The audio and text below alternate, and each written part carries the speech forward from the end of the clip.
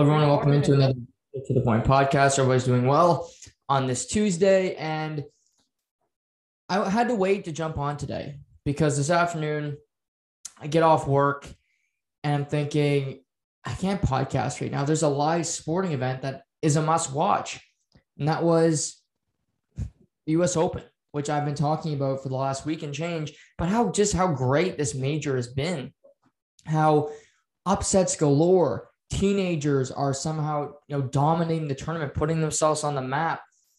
Canada has jumped into the tennis scene. They have John McEnroe saying, I didn't know Canadians are supposed to be this good at tennis. I knew they were good at hockey. What the hell is going on here? But this afternoon, it was world number 3, Alina Svitolina, who has been ranked inside the top 10 for 245 straight weeks, the longest active streak in women's tennis, against now 19-year-old Leylah Fernandez, who just turned 19 yesterday, September 6th. And prior to this tournament, I did know about Leylah. Obviously, I mentioned before, it must be getting annoying at this point, but she lost her first round at Cincinnati. She lost her first round of the Rogers Cup. But at major tournaments, she hasn't had much success. She's just been there, for lack of a better term. She's been in the first round, second round, but it's quick exits. It's a cup of coffee. And we go into this US Open where she has no expectations.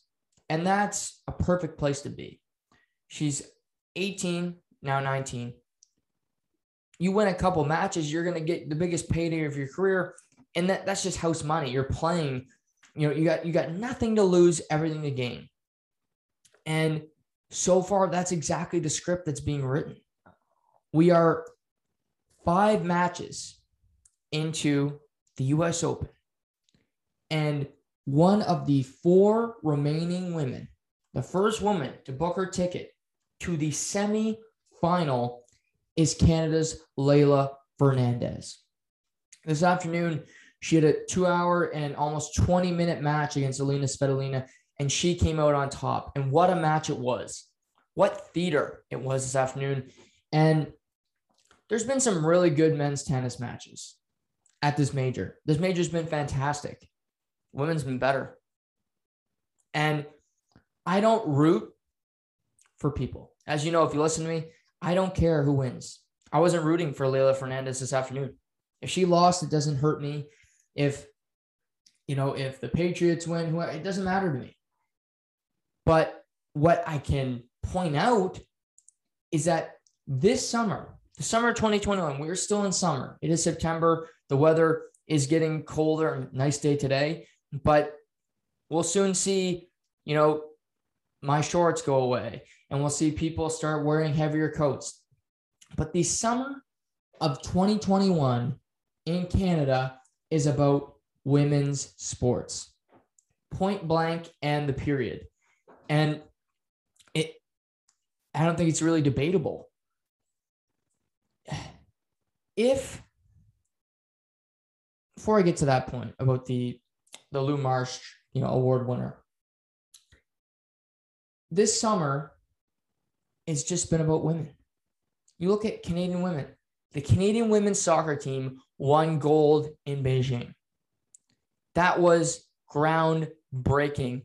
It put Canada on the map in soccer the way our men's program has not even gotten close to. The men's program's in World Cup qualifying, and they tied the U.S. men, who aren't that great in soccer. And now it's, they're throwing a victory parade on Sportsnet. They tied the game. They tied Honduras. Yet we're throwing pom-poms around when our women are actually winning. No draws, not a tie. They're winning. That's what sports is. You win. And the U.S., that's okay, great. Yeah, they're probably not going to qualify for 2022 World Cups, and they'll try for 2024, which who knows? Maybe the program will get better, and they will. And then they'll get automatic bid in 2028 when Mexico, the U.S., and Canada host.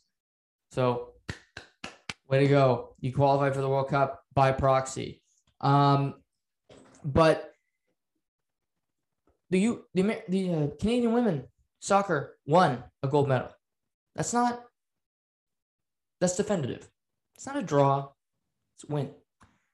The Canadian Women's World Championship, they won the gold medal. They beat the United States in overtime. Marie-Philip Poulin got the overtime winner. They are victorious. They won the title. Definitive, no argument. Again, those two teams were full of women. So now we go to this.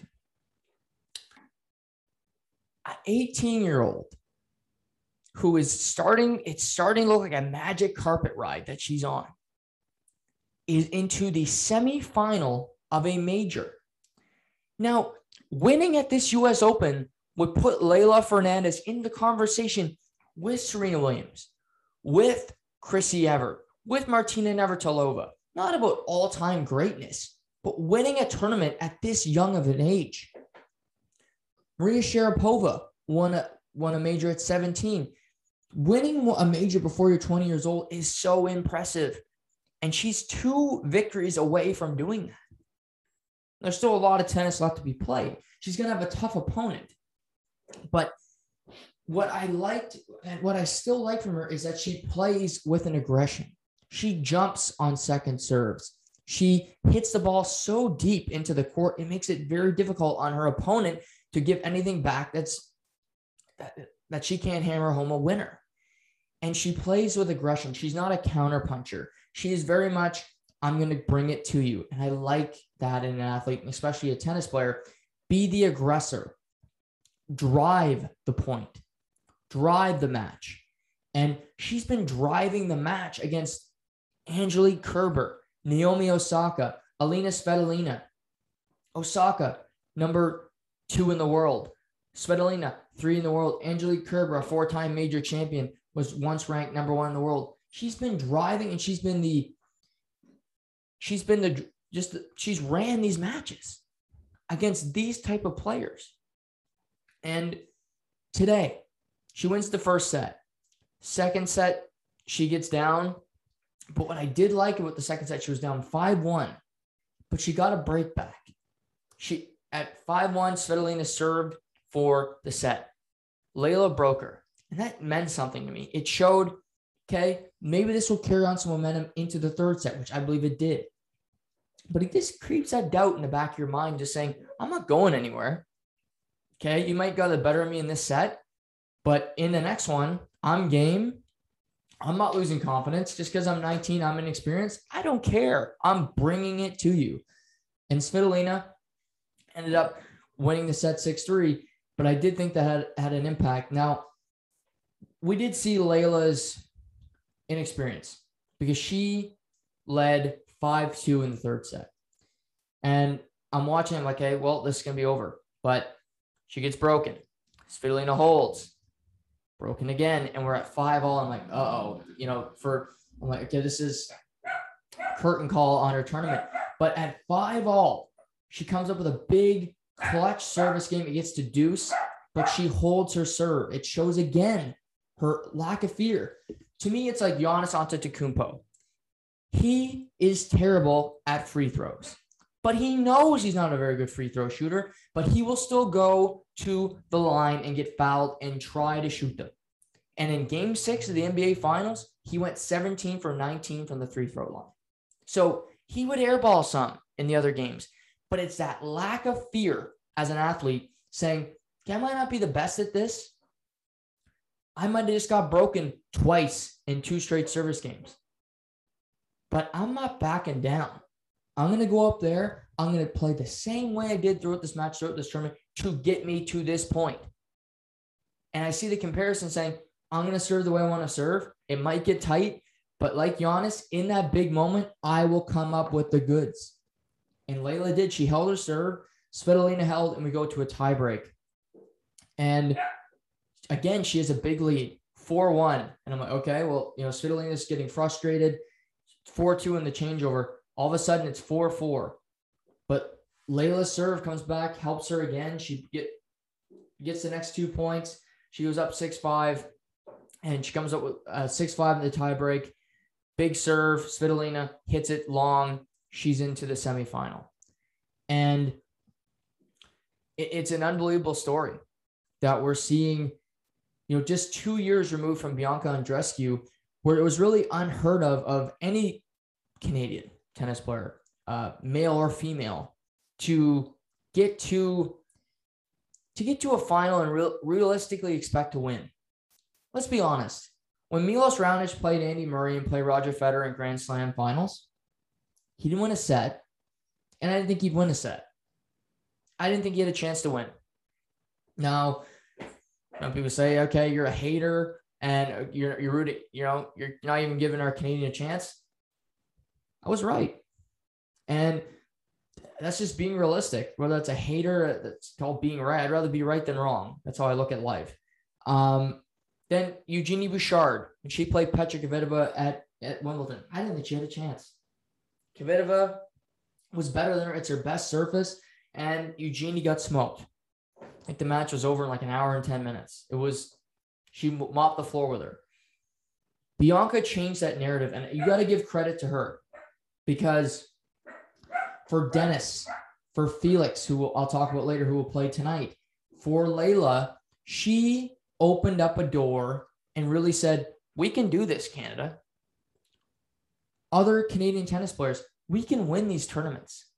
Just because we're Canadian and we're known for playing hockey or curling or, our basketball starting to get against female and women's soccer, we can win against these other great players. It doesn't matter if we're playing Djokovic or if I'm going up against Serena Williams, who in my opinion is better than Novak Djokovic. We can beat the best in the world. We can be from Canada and win a major. We had never proven that. Nobody had proven that before. She opened up that gate, and we're starting to see these players just do better and better in majors. And, last night it was a war where Bianca Andreescu went up against Maria Sakkari of Greece in the second. We saw Djokovic and Jensen Brooksby play the first match on primetime, but then came Sakkari and Bianca. The match went very late, past 2 a.m. local time in New York, and ultimately Sakkari outlasted Bianca. We saw, 2 first sets go. The first set, Bianca wins in the tiebreak. Then Sakkari wins the second set in a very tight tiebreak. And in the third set, Bianca just ran out of gas to me. She had a little bit of a calf problem. Again, she likes to flare up in injuries. She is injury prone. But to me, Sakkari just had more in the tank. Bianca hasn't played a lot of tennis this year, and I don't fault her for that loss last night. It was a marathon. She played 3.5 hours. To me, it was a good sign that she played 3.5 hours, that she could do it. And yes, she did lose, but she put up a valiant fight, and you got to respect that. And again, I'm all about winning, as you know, but sometimes it's about the process. And for her to get back to a round of 16 after going out in the second round of Australia, first round of French, first round of Wimbledon, just to get into the second week of a major is a big deal. And hopefully she can play at Miami later in the fall. And she can have a good tournament there and just show up at these events and play more regularly without injury problems or, whatever else is what's plaguing her. But last night was another sign of just, Bianca is still a very good player. It was her first loss at the U.S. Open ever. She had never lost. She was 10-0 at the U.S. Open. And so now 10-1, still pretty damn good record. But kudos to her. She fought hard. Sakkari outlasted her, and, good for her for beating her. But, it's just incredible to see all the Canadian tennis and see Leylah advance. She is now waiting. She will play Thursday. She'll likely, I believe the women's semis will be on Thursday, both matches. So Leylah will play her next match on Thursday. The men's semis will be Friday. But so Leylah will play the winner of Barbara Krejcikova of the Czech Republic and Aryna Sabalenka of Belarus. And they play first up on prime time. That'll be in about 45 minutes, 8 o'clock here, Atlantic time, where Krejcikova won the French Open. She's riding a wave. She's been very successful at majors. Sabalenka, I think, she should win a major. She's that good. She's, number 2 ranked player at this tournament. I picked her to win the French. She bowed out in the 3rd round. She made it to the 4th round of Wimbledon. But her 4th round match, she dominated Elise Mertens, who's a good player. She's won a doubles championship with. And I think it's a toss-up. Again, both women are very good. I wouldn't be surprised to see that match go 3 sets, because you'll know how the match is going to go right away. Because if Sabalenka, she needs to win that first set. That's key for her, because she starts to unravel. She'll start to get unforced errors. And then her mental state is not the best when she gets down points and she gets frustrated, starts yelling at her box. So she is very entertaining to watch, because she's got a lot of power, but when it starts to go awry for her, it really takes over, and then she becomes a mess on court. So if Krejcikova can frustrate her early, I think we could see Krejcikova advance to play Leylah. But we'll know tonight. The first match on Arthur Ashe Stadium on the prime time tonight, we'll see who Leylah Fernandez will play in her first career semifinal on Thursday, September 9th. Tomorrow, the women's semis are Emma Raikkonen of Great Britain. She's also 18 years old, advancing, one of 3 18-year-old kids into the quarterfinals here. She'll play Belinda Bencic of Switzerland, who's always gotten close to winning a major but never has. And in the other matchup, it'll be Karolina Pliskova, who's played, I think she's had one of her best years on tour. She made the final of Wimbledon, ended up losing to Ash Barty in 3 sets, but she's only lost 2 matches this whole summer. She lost in the final at Cincinnati. So she's had a great season thus far, and she's played some really quality tennis. So she'll play Sakkari, Raikkonen, Bencic. So looking at the draw, if Krejcikova loses tonight, which, I like Sabalenka a lot, like I just said, but we'll see what happens, then we're guaranteed to see another woman win their first career major. Raikkonen's never been to a quarter, so of course she's never won a major. Bencic has been to a semifinal. She's never been to a major final yet. Pliskova has been to 2 major finals, 2016 U.S. Open, then the 2021 Wimbledon. Sakkari's been to semifinal at this year's French Open, but she's never won a major. So it could be, this is why women's tennis is so intriguing, because you can see women that you never thought would win one get to a final and win one. Krejcikova was not even on the map this year. Now she's ranked 8th at the U.S. Open. But that's what can happen. Leylah can put herself on the map in a big way just by winning this tournament. And, we'll see what happens. But congratulations to her. Fantastic match today. Also today, we saw Daniil Medvedev, the world number 2, advance to the semifinal. He was ousted in the round of 16 last year, made the semifinal in 2019, losing to Rafael Nadal. But he defeated Botan van de Schulp of the Netherlands. Great tournament for Van den Schulp. He was a qualifier, wasn't even supposed to make it into, he had to qualify just to make the tournament, never been in New York before. So credit to him for being a wild card and getting this far. But Medvedev is awaiting the winner of Carlos Alcaraz, the 18-year-old Spaniard who's won back-to-back 5-set matches, who's another incredible story, and Felix Auger-Aliassime of Canada. Felix beat Francis Tiafoe the other night on prime time to advance to this match. And to me, this is Felix's big opportunity. If he wins this match tonight, which I think he will, he's got to play Medvedev, and he'll go in a heavy underdog. But like Leylah Fernandez, she's been an underdog the last 3 matches. And guess what? She's won them all. You want to put yourself in a position to at least be there. Shapovalov lost in straight sets to Djokovic, but he put up a good fight, and it was good learning experience. And I think it made the world of tennis really see Dennis as a future, potential player to win a major.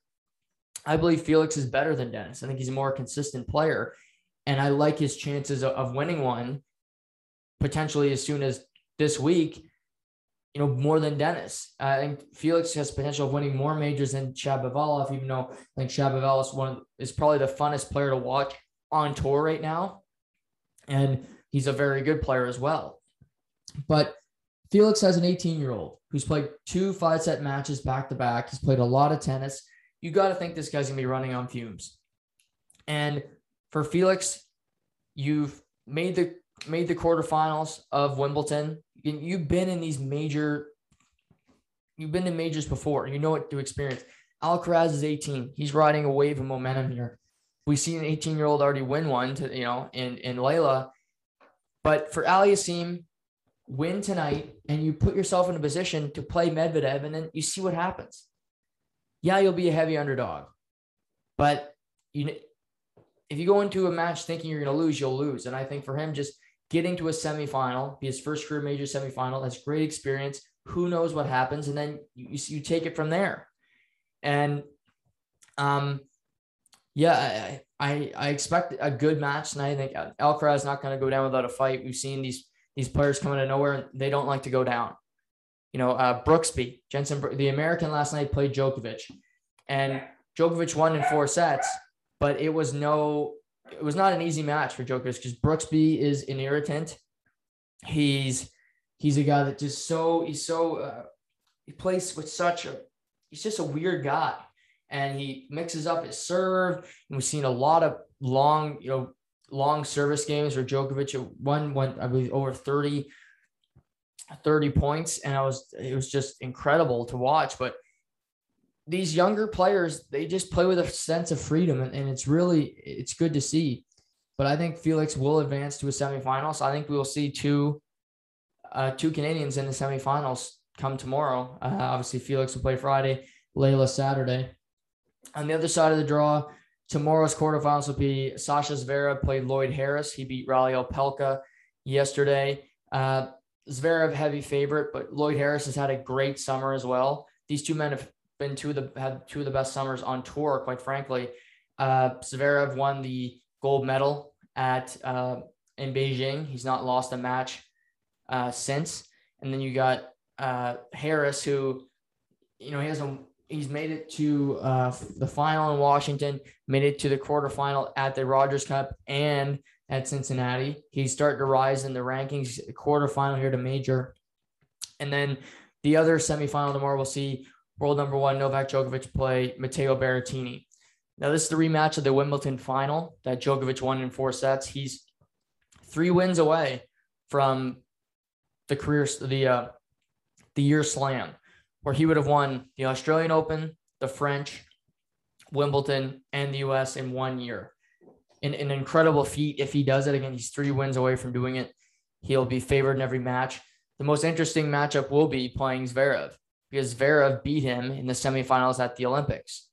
Djokovic was looking to win every major and then the Olympic gold medal. Zverev put a halt to that and ended up winning the gold medal for Germany. So I'd love to see that matchup, because I think Djokovic wants some retaliation. I think he, obviously he would love to win everything. He's a very competitive guy. So that match would be fun as well, to see those two go at it and see what happens. But like I said, this major's been incredible. The upsets, the level of play is so high. Players just coming out of nowhere and doing things you don't expect of them, like qualifiers, like Leylah Fernandez. And good on the U.S. Open, because you get prime time every night. It keeps you interested. And I think it's growing. It's growing the sport, because after Leylah won this afternoon, a big personality, and one of the great NBA players of all time, Irvin Magic Johnson, tweeted out about Leylah Fernandez, saying how exciting she was. She's taking over the tennis world, and how he's rooting for her to win. I mean, that's an American cheering for a young Canadian girl. And to have that kind of platform, to have Irvin, to have Trae Young in the basketball world talk about, tennis is actually really starting to excite me. They got a new fan. So the U.S. Open does more to promote the sport than any other major. Wimbledon might be the most elegant, the best major by some. But when it comes to entertainment, when it comes to viewing, you're in the States. You're getting in Australia, you're 12 hours behind. You got to watch matches 8 o'clock in the morning till 6 a.m. It's hard to get people to watch that consistently. It's tough. French and England, again, times aren't the best for people to be watching. In the States, you're getting 2 matches every night. You're done from work, you're home for the night, you can put your feet up, you got 2 tennis matches there sitting, waiting for you to watch.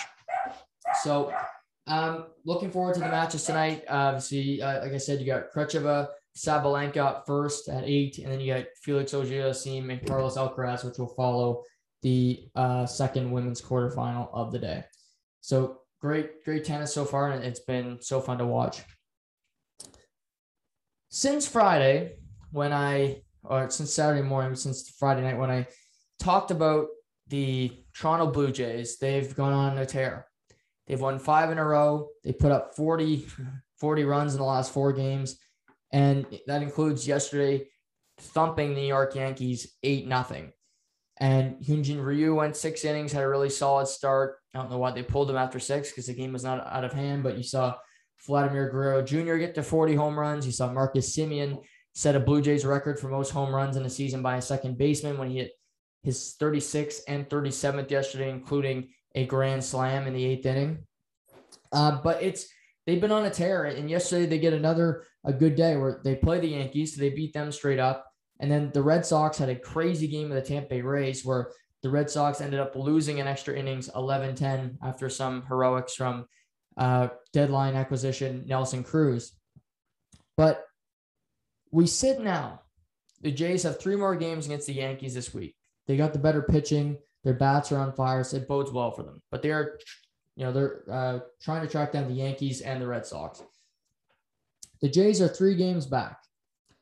And to be, they're in a much better position than they were Friday. And it takes a few games to get back. But again, they play Baltimore this weekend. They still play Minnesota down the stretch, who aren't very good. They do play the Yankees again. They play the Rays, which is a tough opponent. So it's not an easy schedule down the stretch here. But I give them credit. It's a young team. I think people are already saying Marcus Semien is gone after this season, which I don't know why he would be if I'm management. I don't care what the money is. You bring him back. Okay, there's a luxury tax in baseball. Pay for it. If you want to be a team that wins, you got Bo Bichette, you got Vladdy Jr. They're not making big money.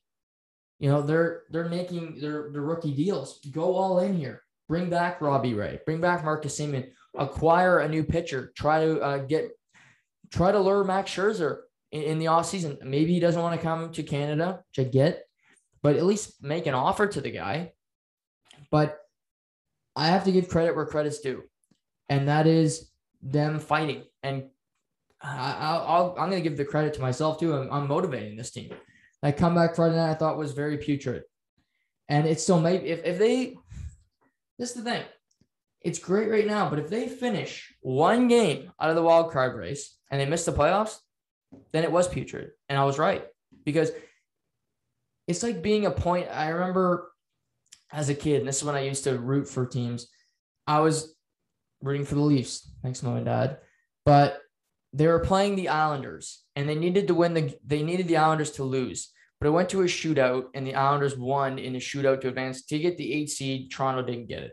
Now, at the time, I'm thinking, Toronto missed the playoffs 8 seed. They would have got dumped anyway.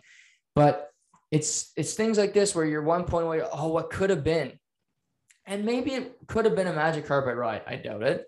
But and that's the thing. You need to get in. You need to get into the playoffs. And this is the biggest week of their season. You got 3 more against the Yankees. And just looking at the pitching matchups, because baseball, that's what it comes down to more often than not. Tonight, you got Steven Matz against Garrett Cole. That's going to be the toughest matchup of this series, because Garrett Cole is one of the 3 best pitchers in baseball. But, he's not having his greatest season. Steven Matz is not exactly, Cy Young.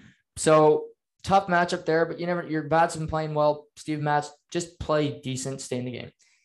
Then you got Alex Manoah, who's been pretty fantastic, against Luis Gil, who's only made 1 start. So I like the Jays' chances. Manoah is either fantastic or he blows up. So you got to hope he has a good start. Then you got 1 more at Yankee Stadium on Thursday. You got Jose Barrios against Jordan Montgomery. That's pretty much an even. But Barrios had a decent start his last one out against Oakland. So that was promising to see him at least pitch well, not get knocked around. Montgomery's been actually one of the more consistent pitchers for the Yankees this season. They haven't had a lot of great starting pitching depth. So you don't get Robbie Ray in this series, which does hurt you. It would be nice to have him pitch. But Manoah, you acquired Barrios to pitch in these type of situations. You're playing the Yankees. You need a win. He needs to deal. He needs to pitch well and win that game, quite frankly. That's just the way it is. And you need to continue to see Vladdy come up big. Marcus Semien hit well. Teoscar Hernandez. But, I mean, it's the usual characters. And starting pitching has to go deep. You do not want to rely on this bullpen. And yesterday, they're winning the game 4-0. After the 6th inning, Hyun-Jin Ryu pitched a great game.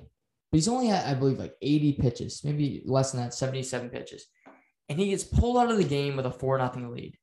Now, they go on to win the game 8-0. That's besides the point right now. In the 7th inning, they're only up 4-0. The fact that he didn't pitch the 7th inning is really incredible to me. I do not know how. You have an ace who you're paying like a number one starter, even though he isn't, but you're paying him like he is, and he's not able to pitch 7 innings. You have a bullpen that is about as reliable as, how can I define that? What's an analogy I can use today? It's reliable as like the girlfriend that you have that's only around on like Sunday nights. You know, I'm busy. I want to hang out. No, I got plans. You know, she's doing other things and they're not with you. She put 2 together. She's doing them with somebody else. So you go to a bullpen that's been a disaster and say, give me 3 innings. That's a day where you can get 2 innings. You can go, okay, who do we want? Who do we trust in this scenario? Do we go to Joakim Soria? Maybe. You don't have a lot of trust there. You know you're going to Romano in the 9th, which I totally agree with. He's your closer. Maybe he's not your closer of the future, but he's your guy now. So go to him then. But I just find it baffling to me that you go to a bullpen in that situation that you don't need to go to. It just makes no sense. Maybe you go to Trevor Richards like they did yesterday and you go to that, but it just made no sense to me that you go to a bullpen that's been a failure all season. Go Ryu 7, then go Adam Simber, then go Romano. Get the game over on to Tuesday. Now, if you gotta hope their pitching holds up, batters hold up. They did announce today that George Springer is out of tonight's game. He fouled a ball off his knee in the 8th inning yesterday, left the game. So Corey Dickerson is going to play center field. Alejandro Kirk, the catcher, is going to play DH tonight. So Springer doesn't look healthy. Doesn't look like he should be playing. So really, this isn't that big of a loss to me because he's not 100%. I'd rather play Alejandro Kirk. I'd rather give Randall Grichuk, who, Mr. Double Play, more at bats than Springer right now because he just isn't healthy. Playing an ineffective player is not a smart strategy at this point of the season. You need to put your best team on the field. And yes, he's in a designated hitter position, but at the same time, he's not giving you anything. So go to a guy that can at least bat, that's comfortable in the box. And to me, he doesn't look comfortable right now.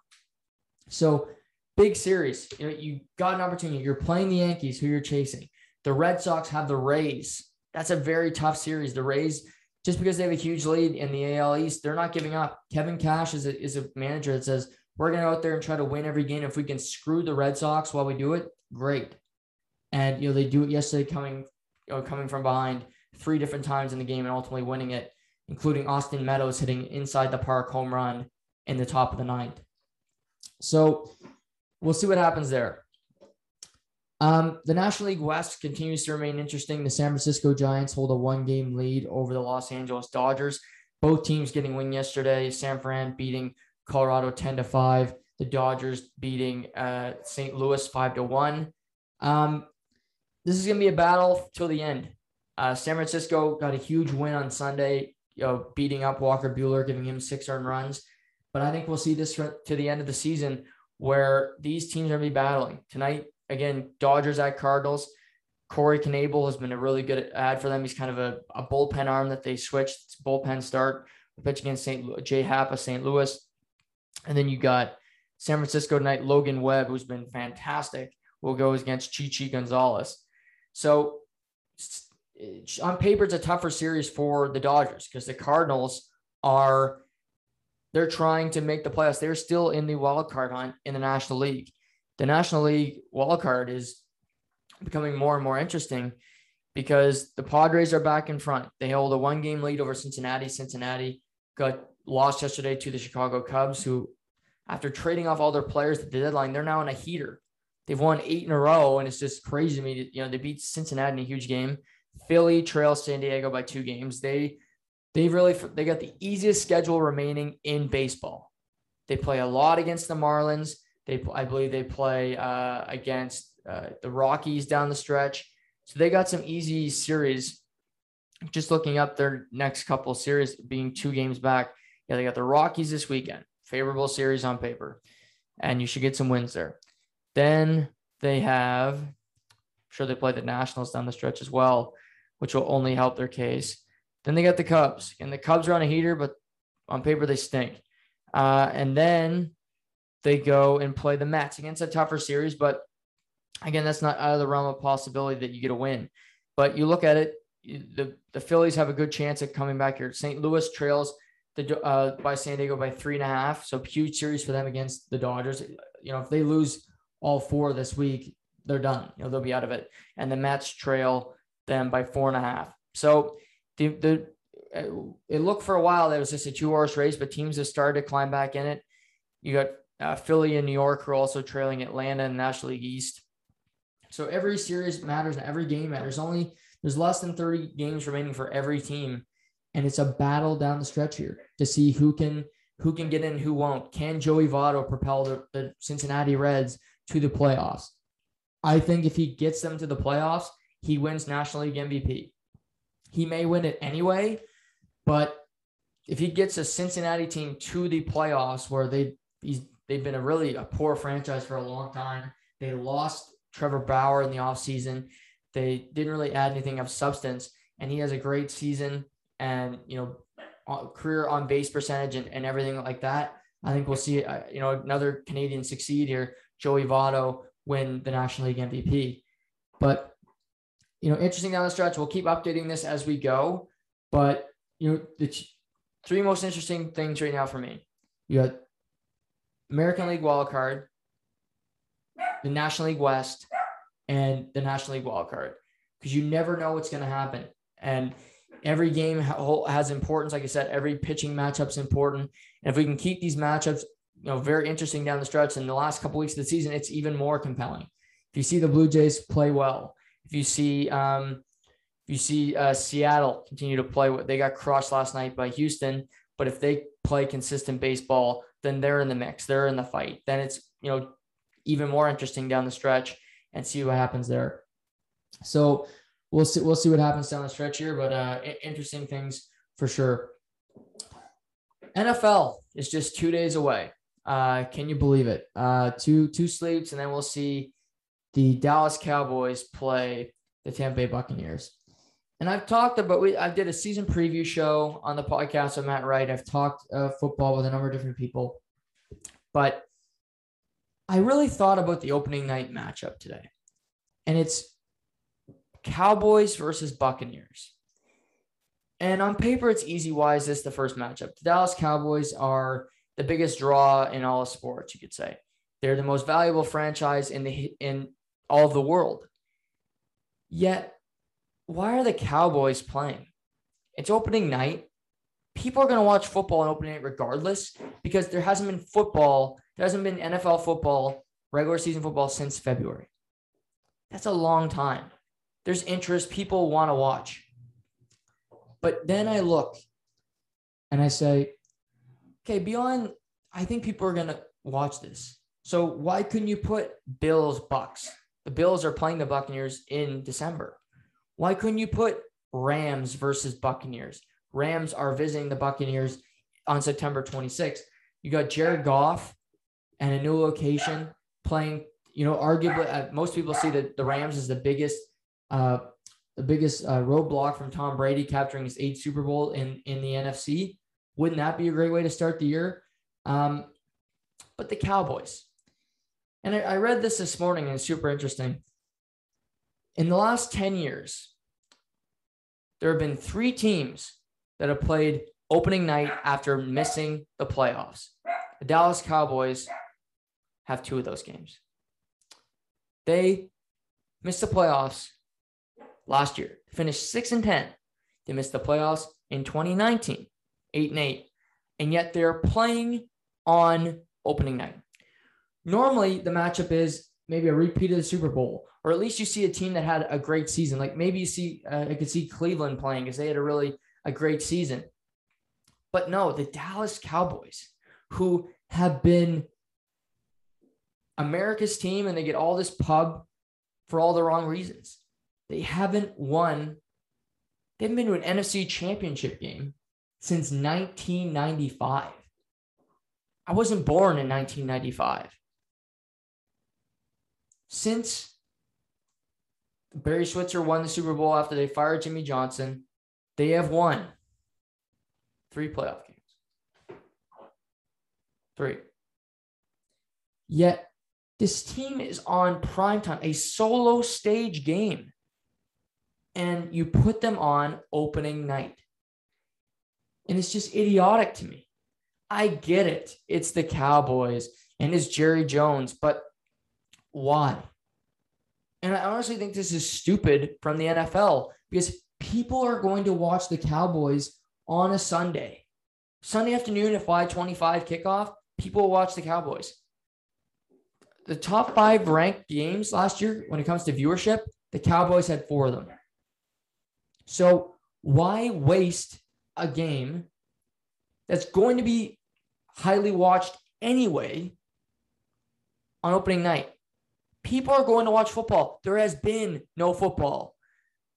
The ratings for college football this weekend were through the roof.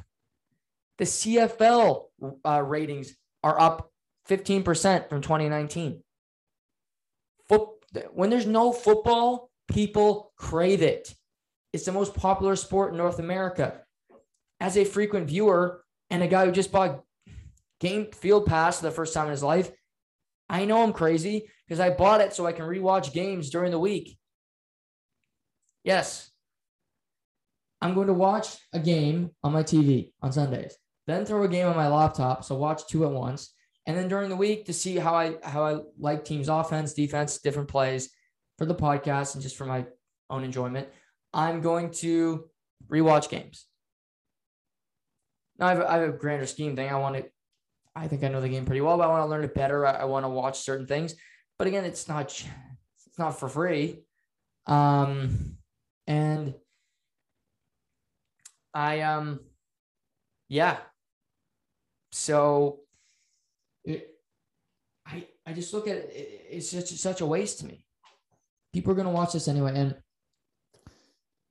it was so funny because Dak Prescott talked about, love playing in prime time. And he said, it's a great start of the season. You got Tampa Bay coming in fresh off winning a Super Bowl. And then you got us, fans in the stands. Yeah, that's all they can say because last year was a disaster for them. They had nothing last year. They've had nothing forever. The only thing the Dallas Cowboys can honestly say is that they are America's team. When I think that's ridiculous because I think the New England Patriots are America's team, or Green Bay for that matter. Green Bay started the NFL. It's called the Lombardi Trophy. It's not called the Jerry Jones Trophy or even the Jimmy Johnson. And also, wouldn't you want the first game of your season to be competitive? And maybe I'll be wrong, and maybe the Cowboys will make this a really entertaining game. But I think they're going to get destroyed. On paper, this is going to be a flat-out disaster. And yes, Tom Brady has had slow starts to his career. Usually early on in the season, he's a slow starter. but he's coming back with the exact same offense. In New England, even after winning a Super Bowl, he's having new parts move in. You got to learn; those guys need to learn offense. He needs to get a cohesion and a chemistry with them. He's played a full season with Mike Evans. He's played a full season with Chris Godwin. He's played 10 years with Gronk. He's played 2.5 with Antonio Brown. He's got Fournette back. He's got Rojo.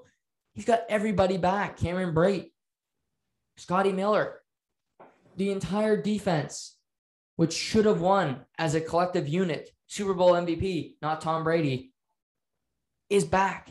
Shaq Barrett, Devin White, Levante David, and Ndamukong Suh, Vita Vea. They're all back.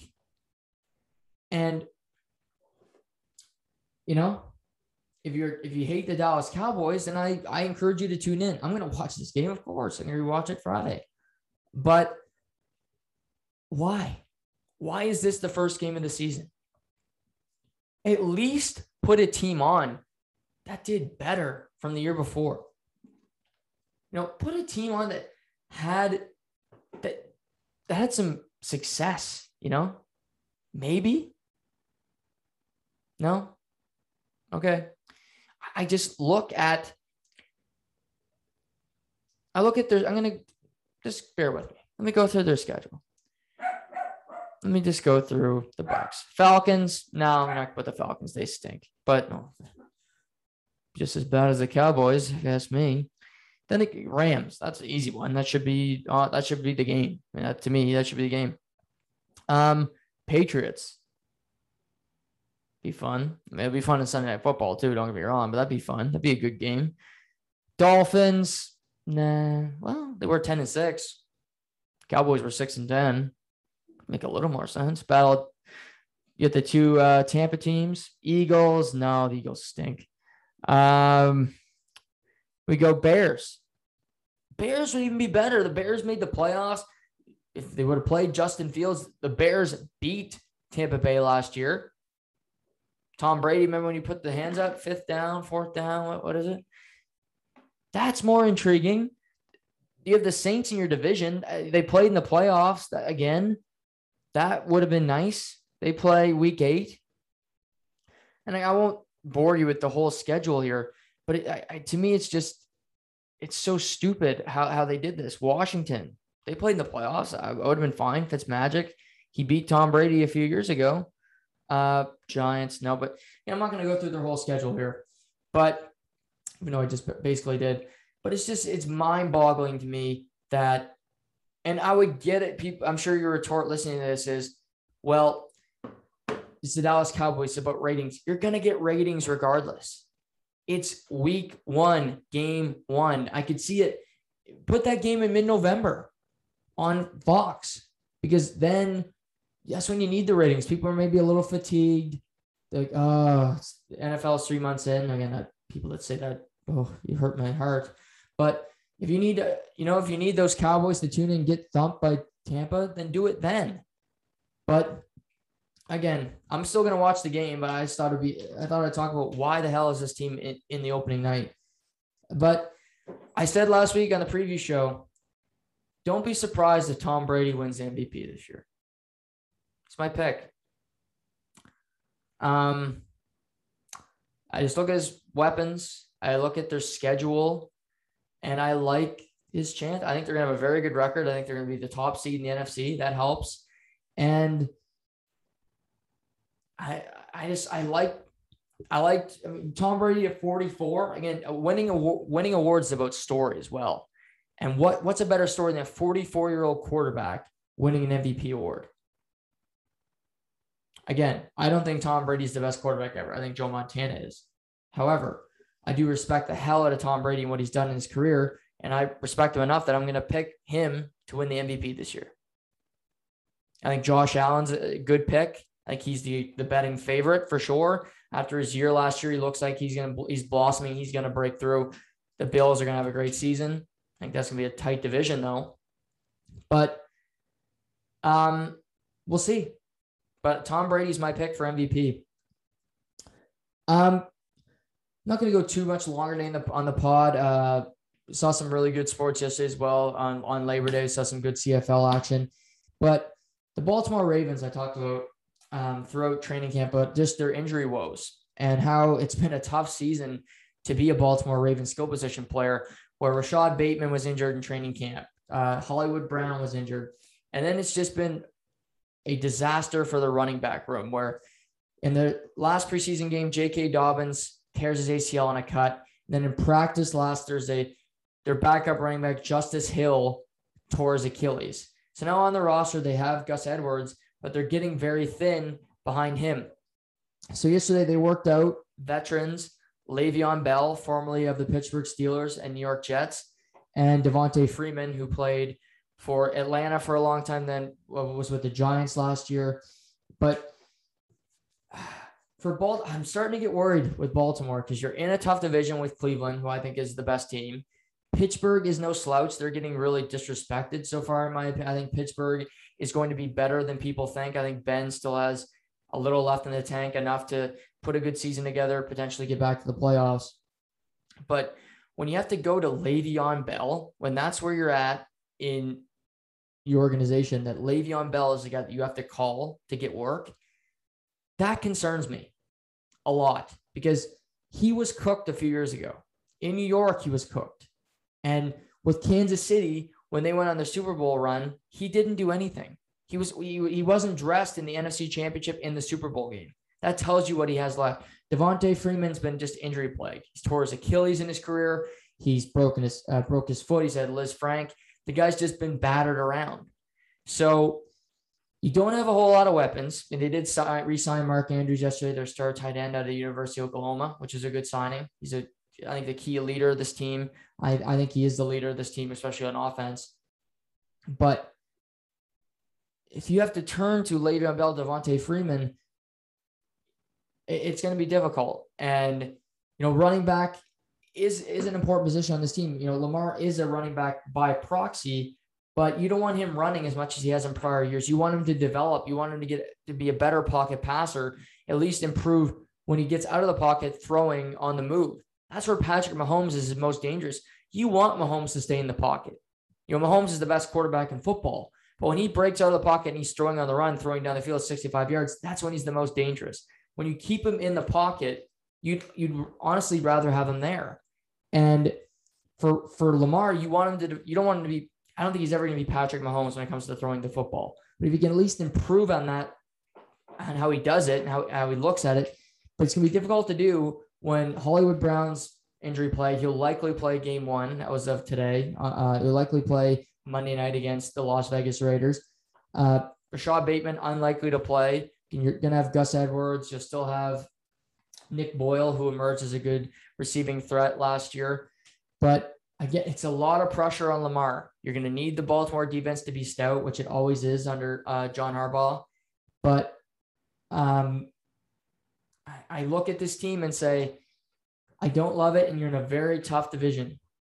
And they're going to need to get wins against teams like Vegas, against these other teams that they should win. You can't falter, because I don't see a team like Cleveland stumbling much. Against they start against Kansas City, that's a tough way to start your season. I think they can win that game. Looking, it's tough because you start for them. They go to Kansas City. That's not an easy game. But Cleveland's got the best roster in football, in my opinion. You start for Baltimore. You start at the Raiders, then you play the Chiefs. Yeah, it's at home, but Lamar's never beaten Patrick Mahomes in his career. When the Browns play the Texans the next week, Steelers play the Raiders. So then Browns, Bears. I like the Browns. For the Ravens, they play. Let's see where they play here. They play the Lions. Again, that should be an easy win. But I'm just saying it's tough, with a roster that's not loaded with talent. And I just think there's two teams that have a little more talent than they do right now. And I'm not saying Ben's a better quarterback than Lamar, because I don't think he is. And personally, I don't think Baker's proven that he's better than Lamar yet. Baker's never won MVP. Lamar Jackson is an MVP of the NFL. Nobody can take that away from him. But when you have more, when one team has more weapons, better protection, than Baltimore, it starts to make you think about what this team can do. So Baltimore's in a world of hurt. We'll see what they can do Monday. The Houston Texans, this is the last thing today. They officially named Tyrod Taylor quarterback 1. We thought this would happen. Deshaun Watson's likely going to be a healthy scratch. And it doesn't look like he's going to be put on the commissioner's exempt list. It just looks like the Houston Texans are doing the NFL a favor without making them step in and do this. He's still got a bunch of court cases he's got to deal with. He's only scheduled to be deposed in February. So that's after the season's over. So I think this year he's just going to sit on the bench for Houston, be the third string quarterback, likely be inactive all season, and basically sit out the entire year. And he's one of the best quarterbacks in the league. So seeing a star quarterback sit out the entire year is tough. But if he's found not guilty, then next season, I think before the draft, I think we'll see teams really try to push to acquire him. If the Miami Dolphins stumble this season and Tua is not their guy, then maybe Miami can put all the chips in the middle. They acquire Deshaun.